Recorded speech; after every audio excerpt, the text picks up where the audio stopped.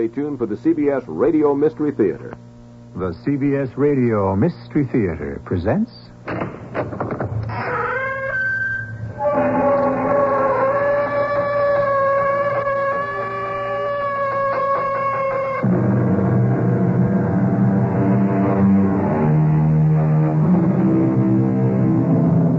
Come in. Welcome. I'm E.G. Marshall. My wife doesn't understand me has always been a rather common complaint. And classically, it has been uttered by harried and put-upon husbands who insist that they stray far afield only to enlist the sympathy and commiseration that seems to be denied them at home. And yet, how often do any of these poor, deprived fellows think to put the proposition in reverse and say, I don't understand my wife? Mr. Parrish, describe in your own words what happened. Well, I walk into the house, and there she is. There he is, both of them, half-dressed. I reached for the gun. I wanted to kill him. But part of me says, no, you can't. And then I see that smile on his face. Oh, that was it. I pulled the trigger. This, then, was the first time you knew she was unfaithful? The first time and the last time. You think I'd hold still for my wife carrying on? What kind of a man do you think I am?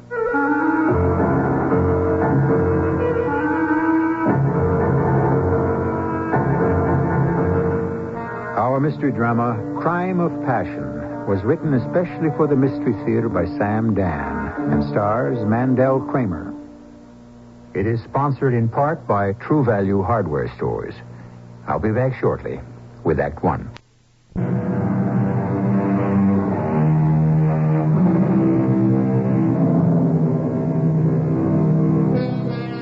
An intelligent woman is a woman with whom one can be as stupid as one wishes. That was the opinion of a learned Frenchman. And since the French are the acknowledged authorities on the games that men and women play, we should listen very carefully. Certainly, history has proved that intelligent women have a hard time in this world, especially when they are married to shallow, heavy-footed men. George Parrish, a night watchman, is coming home very late one night. He opens the door to his apartment, tiptoes inside. He doesn't want to disturb his sleeping wife. But she isn't sleeping. She's very much awake. And there's a man with her. Oh, Millie. Millie. What would I ever do without you? Why, you two-timing... George! You've got the right idea! Don't, George! Please don't!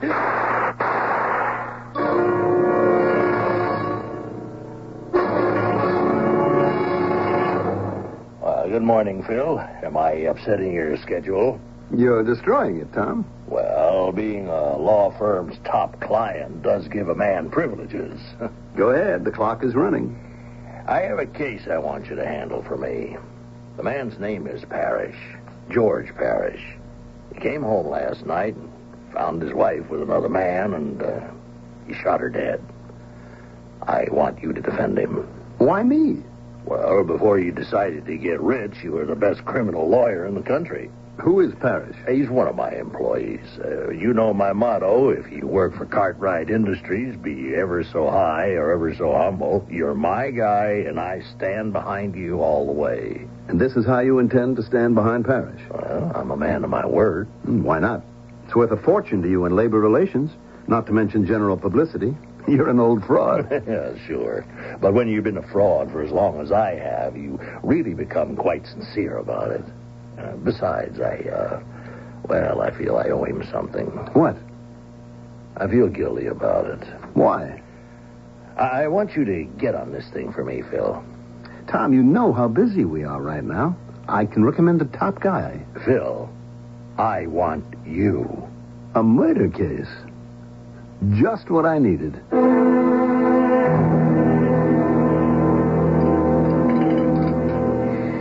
What's new in the paper this morning, dear? Oh, just the usual bad news.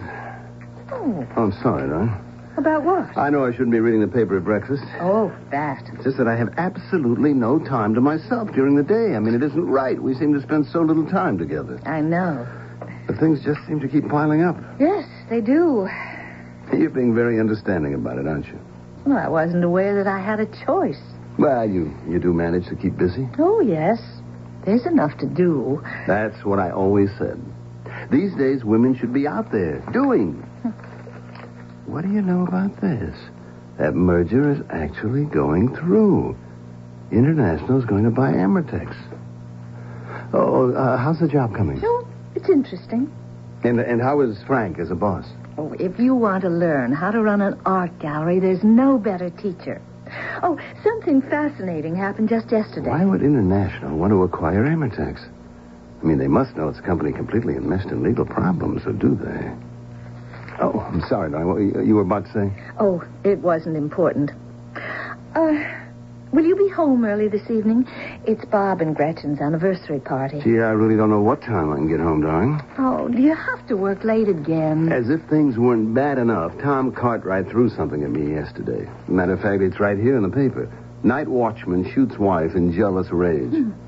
That's very sloppy writing. You can't tell which of them was in the jealous rage. What does this have to do with you? Well, Tom wants me to defend him. Oh, a murder case. I thought those days were over. Well, I never thought I'd miss him. But I tell you, nothing else can pump the adrenaline like a homicide. I miss those days. You'd come home and spread out all the work on the dining room table, and I'd keep the coffee going and type up the notes. And just before dawn, many times, we'd go out to breakfast. Well, you can only do that when you're very, very young. Oh, you talk as if we're very, very old. Well, we were very, very poor. Phil, we were never poor. Well, I mean, compared to what we have today. I often wonder. About what? Oh, about everything. Phil, I'd hate to miss Bob and Gretchen's party. Well, look, why don't you go on and I'll meet you there? If I know you won't show up till very late. And what'll I do if I get bored and I want to leave early? I'll be stuck. Darling, it's just that I'm always so far behind. You could go by yourself. I'd have to worry about a taxi late at night. Oh, I know. Frank Hertford. Well, what about him? Ask him to take you. Oh, I don't know. I see enough of him during the day. Frank is tailor-made for the job. He's the perfect extra man. Well, he's really not much fun. He doesn't have to be. All he has to do is be your escort.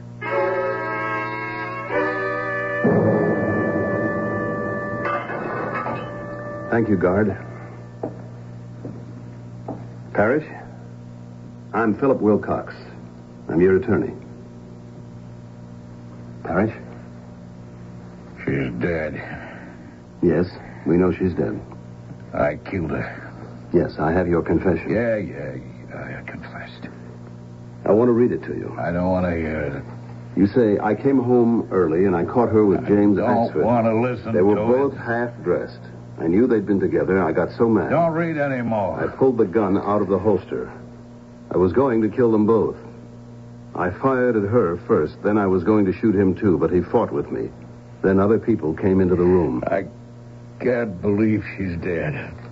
Is this substantially the way it happened? Huh? Oh, yeah. If that's what I said, that's what happened.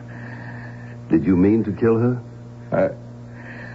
I got so mad I couldn't control myself. Next thing I know, the gun is in my hand. Well, you didn't exactly surprise them in what might be called a compromising situation, did you? What's he doing there that hour of the night wearing pajamas and a bathrobe? Who can you trust in this world? Nobody. Just one person. My buddy, Tom Cartwright. Well, he wasn't my buddy exactly. He was my battalion commander. He knew the name of every guy in the outfit. Now, Parrish. After the war, you lose track. And he was an officer. I didn't have an easy life. A lot of things went wrong. Now, look, here's what we have to establish. I was hitting 57, 58. What's the best I could do? Night watchman for this big company. Did you at any time, prior to the moment that you One saw night them together... These important guys come in, see, and this big white-haired fella, he looks at me and he says, Hey, I know you, George Parrish, B Company rifleman. Did you have any reason to suspect they were having an He said, affair? look, George, anytime you feel you're not getting the right deal, you just come and see me. Parrish? I have to know this. How he always was. Big Tom Cartwright. Hey, you must be the smartest lawyer in the United States of America, because that's just who Tom said he'd get me. Answer this. Did you have any reason to suspect that they were having an affair? No.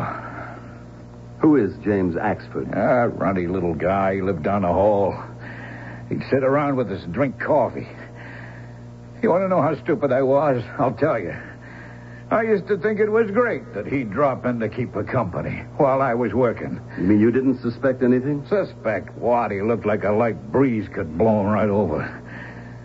Besides, she wasn't all that young or great looking.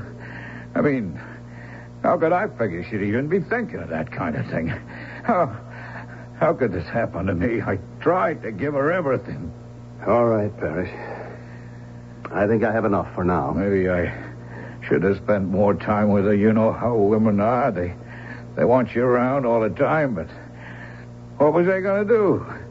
I had to work nights and part-time. I couldn't help it. Why couldn't she understand that?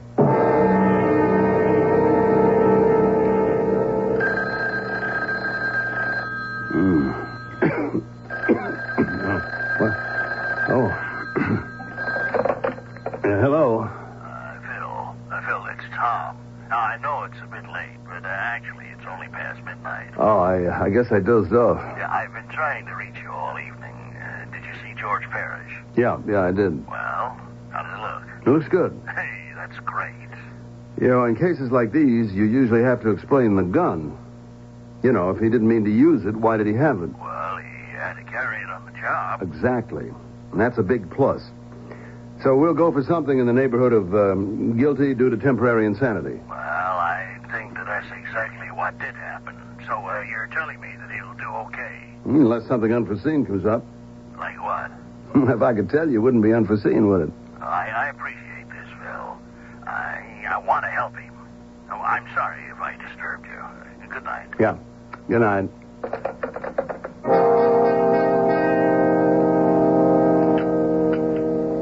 Good morning, dear. Pour you some coffee? Oh, please. Oh, you look tired. Well, I had a restless night. You're always nervous with Case.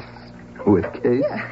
Like a woman is with child. Yeah, well, I'm with Case, all right. Oh, tough one? Well, it looks open and shut, but those are usually the ones that have a hidden booby trap somewhere. Something bothering you about it? Yes. What? Well, that's the trouble. I don't know what. You must have come home rather late last night. Mm-hmm. I guess we all lost track of the time. Oh? Oh, it was a marvelous party. Everyone hated to see it end. What time did it break up? Oh, it was before midnight.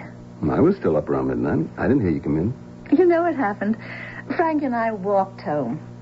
You walked home? That's right. All the way from Bob and Gretchen's? At that hour? Well, that was very foolish. You're right. Why'd you do it? Darling, you're looking at this in the cold, clear light of the morning. But it was such a beautiful night. You have to admit that. I'm afraid I didn't notice. There was a kind of magic in the air. Magic? What kind of magic? Oh, you should know. You're the one who first told me about the magic in the night air. I did? Don't you remember? In the air of the night are all the gossamer dreams and fragile fancies. They wither and die in the glare of the burning, brilliant sun, but in the soft and kindly glow of the friendly moon. Huh. Oh, I often wonder. You know, you never told me. Did you read that somewhere, or did you actually write it? I don't even remember. I think you wrote it. You used to write a lot of poetry while you were going to law school. I remember you said that it was the only way that you could keep your sanity. I was just a kid. And one of the greatest lawyers in the world, Chief Justice Oliver Wendell Holmes, was a fine poet. Margaret, getting back to this foolishness. I mean, walking all that way in the dead of night. Well, you and I used to walk at night for hours. I remember. You know, those were different times. Yes. I thought you said you found Frank Hertford rather dull. I never said that. Didn't you say he wasn't much fun? Oh, yes. But that's only during the day, at the gallery. He's all business there, which is good. But away from the gallery, he has an entirely different personality. Really? Yes. He's very lively and witty. There's a whole side to Frank Hertford that I've never been aware of.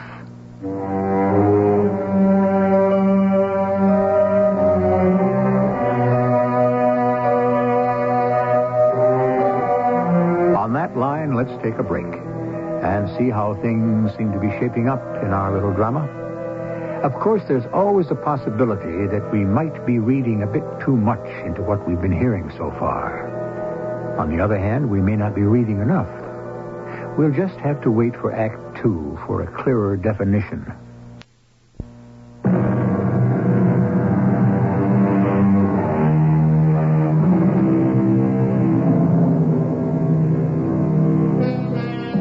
Would you happen to know offhand who it was that said nature abhors a vacuum?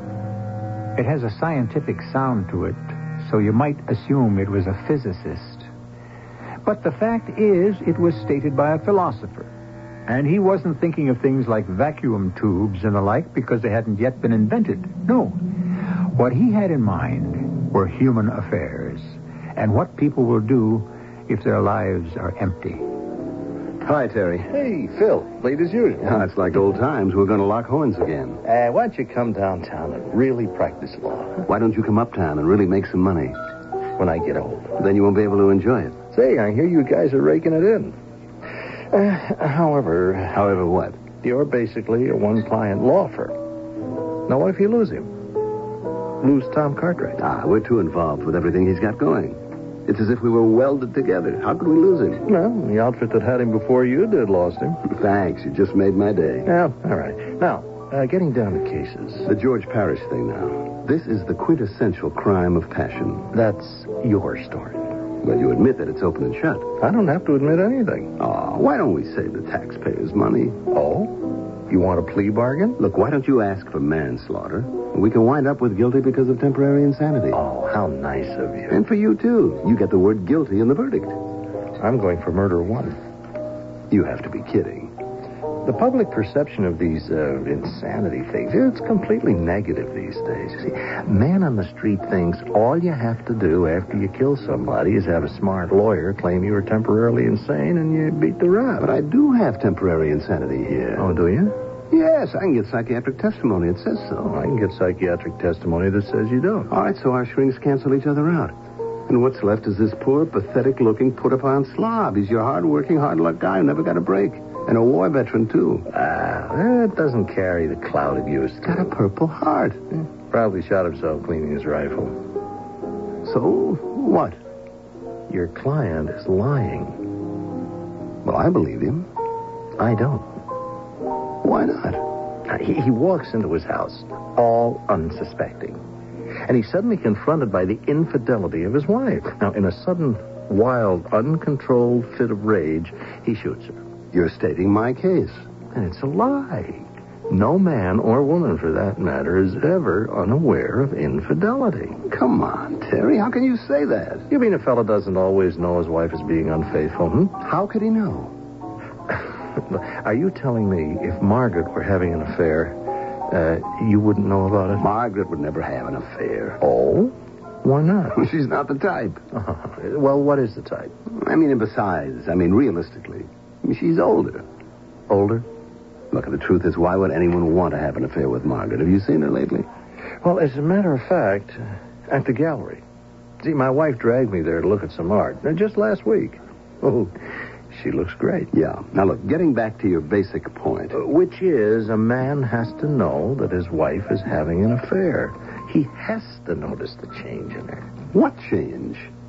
Well, she treats him better, or she treats him worse. She's either laughing or crying. She's light as a feather or heavy as a rock. See, but whatever she is different. And you claim a man can see that? Oh, well, see it, hear it, feel it. Now, he knows it. But he may categorically reject that information. Why? Because if he faced up to it, he'd be forced to make a move. A move that might change the world he lives in. Maybe he simply can't handle it. So if you're right, why didn't my client go on evading the issue? Why did he kill her? Because you could only lie to yourself for so long and no longer. You see, you're taking a terrible psychological beating. You have to blow up. And suddenly, something happens which may be completely unrelated to the marriage, but it's a terrible trauma, and that's when a guy goes home and makes her pay for it. Well, you better be able to prove that to our 12 good people in True. That's why we're having a trial, isn't it? Phil? Is that you? Yeah? You didn't say you were coming home, so I didn't bother with dinner. Oh, well, Hey, look at you. You like the dress? I don't know. Well, it's a bit daring. Oh, now, Phil. Well, I mean, let me put it this way. You usually dress with an eye toward suggestion rather than display. Well, I hardly think you could call this display. Well, for you, it's certainly something new. New? I've been dressing more or less like this since... Oh, it's been over a year now. I never noticed. Well, actually, Phil, you're very rarely home. Well, it has been a hectic time. I'm sure you understand that. Of course. You see me mostly at breakfast, and then I'm in my robe and my hair isn't done. No, just wait a minute. What did you just say, that I only see you at breakfast? Mm-hmm. We have breakfast together, and you leave the house. Then you generally come home very late for dinner. Darling, we are swamped in the office. Oh, of course. So when you do come home, I'm ready for bed. Sometimes I'm already asleep. But you do look different. I would hope so. I mean, you haven't really consulted me. I mean, what I mean is, every time you buy a new dress or decide on a different hairdo, you'd always ask my opinion. Darling, how long has it been since my hairdo or my clothes have been of any interest to you? Actually, you've become careless about my appearance. Certainly you've been much less strict lately, much less demanding. Well, I have had some very important concerns. Well, maybe my appearance isn't as important to you as it once was. Oh, now, come on, Margaret. Well, there's nothing personal in this. It's just a basic truism of married life in a great many marriages. Well, now that you're all dressed up, are you going somewhere? Mm-hmm. We're having a special showing at the gallery tonight. Oh. But it's going to be quite an event. Oh, why don't you come along? Oh, I'm not sure I'd fit in with the sort of people who'll be there. Well, most of them are very nice people. And the truth is, I simply have to finish some work. If you keep this up, then the work is going to finish you. Why not take a night off? The truth is, honey, I'm just too tired. I mean, do you have to go? It's a very important evening. Frank is depending on me. Oh. Don't worry, dear. Frank will see to it that I get home all right.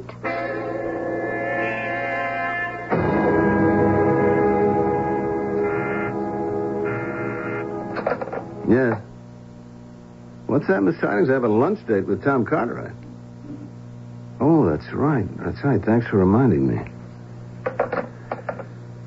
Let's see now. Ladies and gentlemen of the jury, from time to time we are shocked, rudely awakened. We look at our advanced state of sophisticated civilization, and we are horrified when we realize how thin is the veneer, the veneer of what? Already said civilization, sophistication, cultivation, advancement. Let's see now, where is that book? Why can't I ever find anything? Miss Tidings, where's my thesaurus? Why does everything always disappear? Please, I don't want any excuses. I just want the book. Oh, for crying out loud. Miss Tidings, I'm sorry. It's right here on my desk. And look, call Mr. Cartwright for me. Say that something extremely vital has suddenly come up and I have to cancel lunch.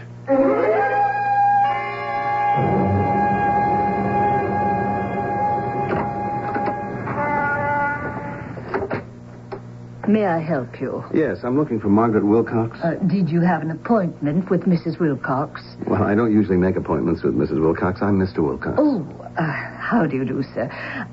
Was Mrs. Wilcox expecting you? Well, it's just that I happened to be in the neighborhood and thought I'd drop by and take her to lunch. Oh, well, they're not here at the gallery just now. They? Margaret and Frank Hertford. I think they said they were going to Philadelphia to look at the work of a new artist. Oh. Well, it was just a spur-of-the-moment thing. Thank you. Thank you very much.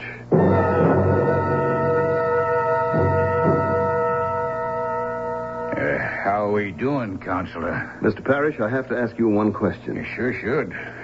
Did you have any idea that your wife had been unfaithful to you with this Axford fellow before you found them together that night? You already asked me that. Well, I'm asking again. Well, I told you before. I never knew. Is that possible? Is what possible? That a man wouldn't know? Sure, it's possible. Well, Parrish, in a thing like this, there are signs, unmistakable signs. Maybe, but what do you do if you're too dumb to read them? Too dumb, too trusting, maybe too happy. Now, listen, I'm your lawyer.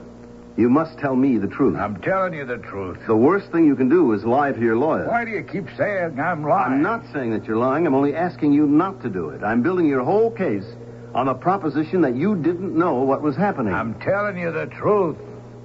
Now, just remember, if you're not, I can get blindsided, ambushed, and destroyed in that courtroom. All I stand to lose is the case. I'll go on to something else. But you won't. Look, do you think I'd have held still for it? I'm not that kind of a guy. When I found out about what she was doing, I put an end to it.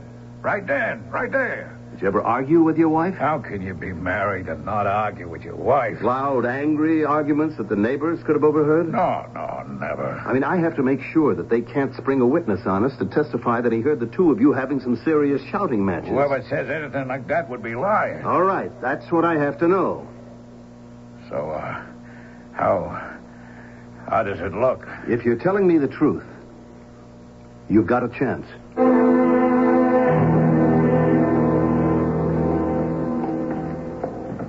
Hey, Phil. Oh. Been visiting your client, I see. Terry, do you actually believe that you can get him on murder one? Yeah, You have to prove premeditation. I know. Well, it's awfully tough in a case like this. That's true. You're really sticking your neck out. That's what your neck is for, buddy. Well, you must think you have something. You ever read a play by James M. Barrie? And now, what are you trying to pull on me? It's called What Every Woman Knows. What about it? Well, he makes a very big deal about how completely a woman understands the man she's married to. So what? Well, women don't have any monopoly on that kind of insight. They just brag about it more. I still don't know what you're talking about. If I were writing a play instead of constructing a case, you know what I'd call it? What Every Husband Knows. Yeah? What does he know? What doesn't he know? That is, once he sits down and really starts asking himself the right questions.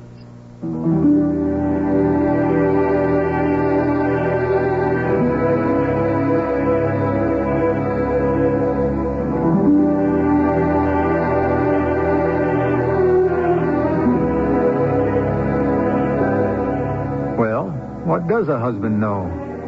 It does seem that many husbands these days know very little.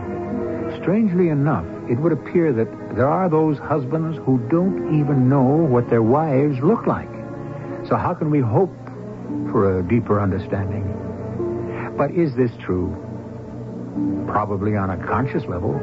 But what's happening deep down there in the subconscious? That's where the action is. We have Act 3 for that purpose.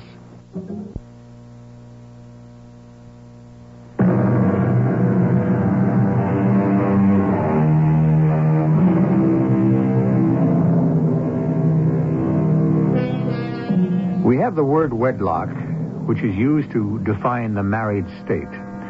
Wedlock is derived from an old Gothic word which means a pledge or a contract. And that's what marriage is really about, no? A contractual agreement. But there's always a basic dissatisfaction with contracts in general these days. One of the parties is always looking to get out of it somehow. Oh, Phil, you're home. Yes, these days seems I can get more done here. Oh, I'm so sorry. Had I known, I'd have come back earlier. I just thought you'd be out till late at one of your meetings. What do you mean, one of my meetings? Well, you do have meetings. Well, I know, but you make it sound as if there's something disreputable about it. Darling, are we going to quarrel? I stopped by the gallery today I heard. to take you to lunch. Oh, that was sweet. But you weren't there. Well, Frank and I went to Philadelphia. There was this marvelous new artist on exhibit. You know, it's now 9 o'clock. The exhibition must have lasted till late. No, just till 5. Oh, but it's such a lovely drive this time of the year. We enjoyed the foliage. You remember how you and I used to go out to the country and see how the leaves were all turning color? And then, of course, Frank and I stopped off at this marvelous little country inn for dinner. Margaret, is that wise? Wise? I mean, people might... What is it, Phil? Oh, I just remembered I had Faraday look up a case for me, People versus Gibbs. I think there's an application there. I better call him right now.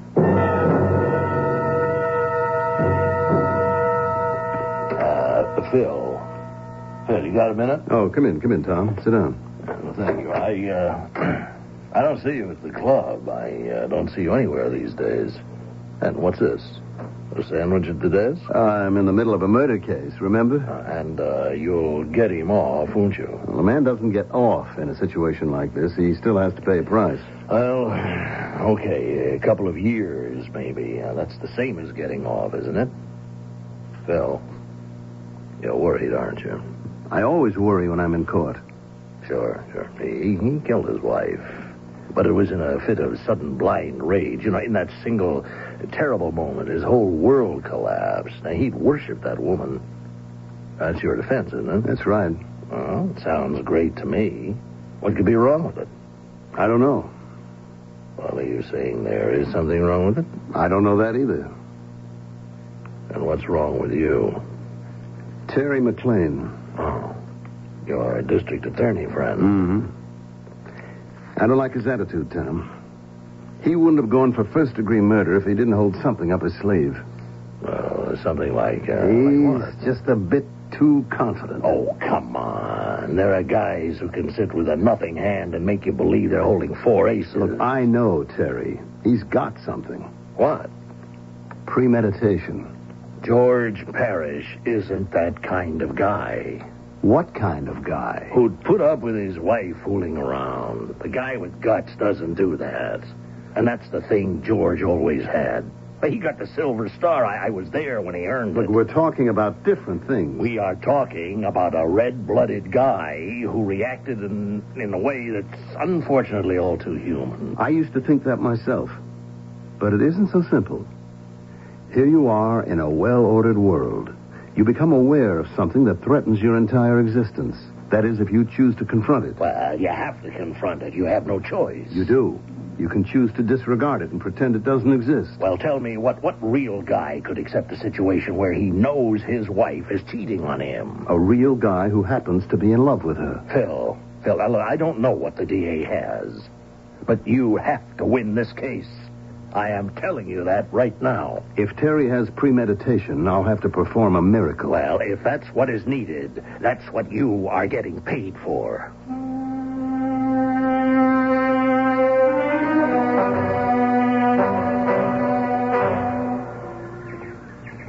Do you mind if I sit down here? It's a public bench in a municipal park. Beautiful day, isn't it? Excuse me. I see you're busy with your own thoughts. I have no right to intrude, but I had this idea that I should talk to you because your name is Philip Wilcox, isn't it? How do you know me? Oh, you're a lawyer and a very good one. You're defending a man named George Parrish who murdered his wife. Oh, you must have seen my picture in the paper. At first I thought I'd visit you in your office. Why? But I didn't have the nerve. Then I noticed you would come down here and sit in the park for a few minutes each day at noontime. What's on your mind? I know something about the Parrish murder case that you're unaware of. Oh, yeah? There was nothing between James Axford and Millicent Parrish. Oh, there was a great deal between them, but nothing carnal or fleshly or sexual. How do you know? Because of the type of man that James Axford happens to be. He was completely lacking in that type of orientation. Is that a fact? Yes. Then why was he in her apartment at 2 a.m. in his robe and pajamas? He needed comfort. Comfort? Yes. James Axford is a man who suffers from loneliness. He was unable to sleep. He was frightened. Of what? Of the world, of everything, of anything, of nothing. And so he went to her, and she spoke to him as she always did. Always? She was always ready with a comforting word, a cheering thought. She was so filled with life that she had so much to give. And the stupid, stolid, ignorant ox she was married to just didn't take any of it. He was never home, always trying to find a fortune. Didn't he know he had one in the house? How do you know so much about this? Oh, I'm sure by this time you know who I am. Yes, she comforted me. Toward the end, I had to comfort her. Why? She was worried about him. For what reason? He was afraid he'd lose his job. But I know Tom Cartwright. Tom would never fire him. Oh, but he did. Why do you say that? Do you know it for a fact? George must have been fired. That's why he came home and shot her. Funny. He says he shot her because of me, and I had never had anything to do with her. In that way. But in a sense, in a real sense, I was getting her ready for another man. I was awakening her to the possibilities of the world. A woman like her with all that imagination, all that life, she has so much to give. If her husband doesn't want to take it, she has to find someone who will. Why are you telling me all this? Oh, because I have a sense of humor. I'm a waiter. The other day I worked at a big party. The most beautiful woman there, I thought, was a Mrs. Philip Wilcox. Mrs. Wilcox? I saw she was there without her husband. Well, the story is she goes everywhere without her husband. I saw how the men looked at her. So, who is better equipped than you to be the defense attorney in this type of murder case?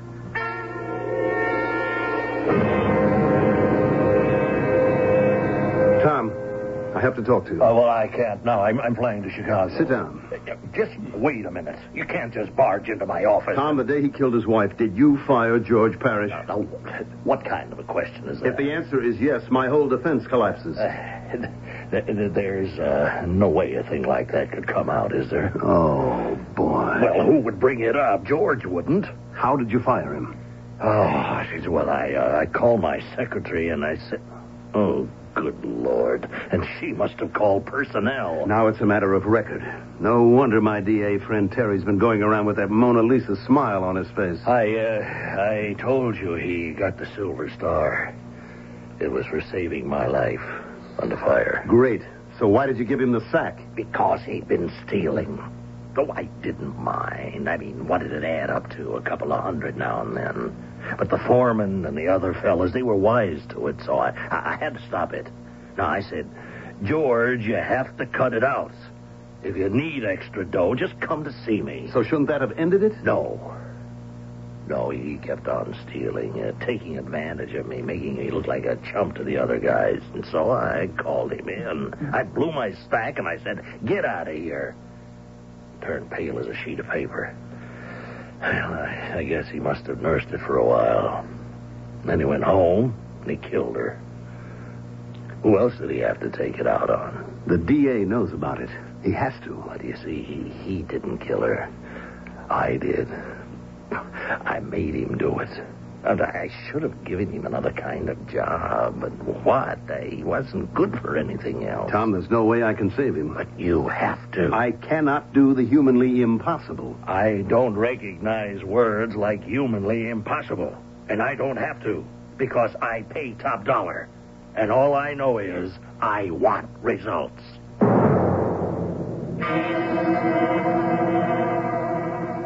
Well, hi, I'm glad you're home. I thought I'd better be. I was in the courtroom today. I didn't see you. I heard you make the charge to the jury. What'd you think? I thought it was magnificent. But it didn't help. I'm going to lose the case. It's too bad. What do I smell? Chili. Your special chili consolation dinner. Well, if it were a victory dinner, it would be filet mignon. How well you remember. Oh, it hasn't been all that long ago. That seems like another world, Margaret. You know, there was just no way I could save George Parrish. I'm sorry. I guess the jury will stay out all night just for the sake of form, but they'll come back and throw the book. Well, at least I saved myself. From what? From doing something later. Something? Something I wouldn't be able to control. Something I'd be forced to do. Tell me. No. Should we have secrets from each other? Yes. Certain secrets. There are certain things I don't want you to ask me, and there are certain things that I won't ask you about either. I'm not sure I know what you're talking about. Oh, I think you do. But we're going to end it, Margaret, because things will be different from now on. You know, I love the way you wear your hair. You're right, you know. I haven't been too aware of it. Tell me, when was the last time that we took a trip? I can't remember. Would you like to go somewhere this week? Can you get away? Certainly. Won't Tom, your important client, be needing you? Tom is going to fire me. Why? Because I will have lost the case. Well, how could he fire you for losing? Oh, he could, easily. Just like that? Yeah, well, it won't be just like that. It'll take a while. He'll start showing dissatisfaction with this, that, and the other thing. Before you know it, we'll be through. But losing the case for George Parrish would be where it all began. Well, what are you going to do? Well, for starters, I'd like to spend some more time with my wife. That is, if she's not going to be too busy. I think I can find time for you, darling. Phil. Yes? About Frank Hertford. I don't want to hear about Frank Hertford. But I feel I ought to. Darling, let's go inside and have dinner. No. Let me put the chili in the freezer. This is the kind of dinner that calls for filet mignon.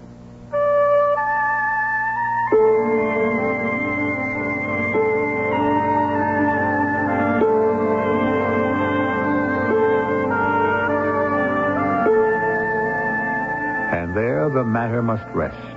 Mr. Phil Wilcox, an astute attorney and a capable judge of human nature, including his own, would agree wholeheartedly with the following dictum. If a man has a charming, attractive wife, and he pays no attention to her, he has only himself to blame if other men do. I'll be back shortly. Ready on set. Hi, this is Michael Landon. You know, what goes on behind the scenes is important, because if things don't work well here, they won't work well up front. Same with pictures. What's behind them can make a difference. So I get mine printed on Kodak paper.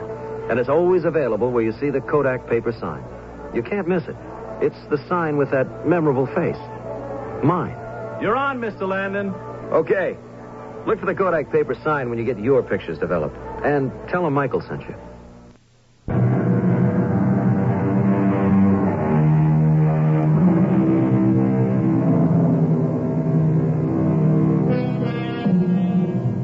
The crime of passion, so frequently encountered in both literature and life, seems so sharply defined, so easily comprehended, so basic, so uncomplicated.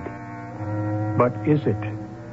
Men and women are complex creatures who will always act in their own self-interest.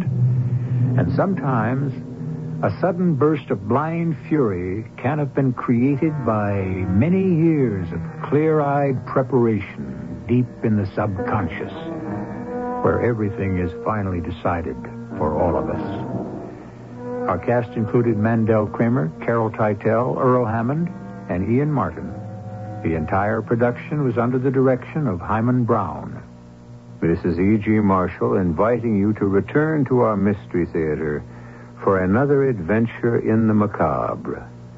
Until next time, pleasant dreams.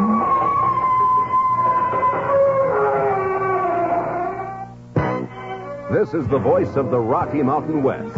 Radio 85, KOA Denver.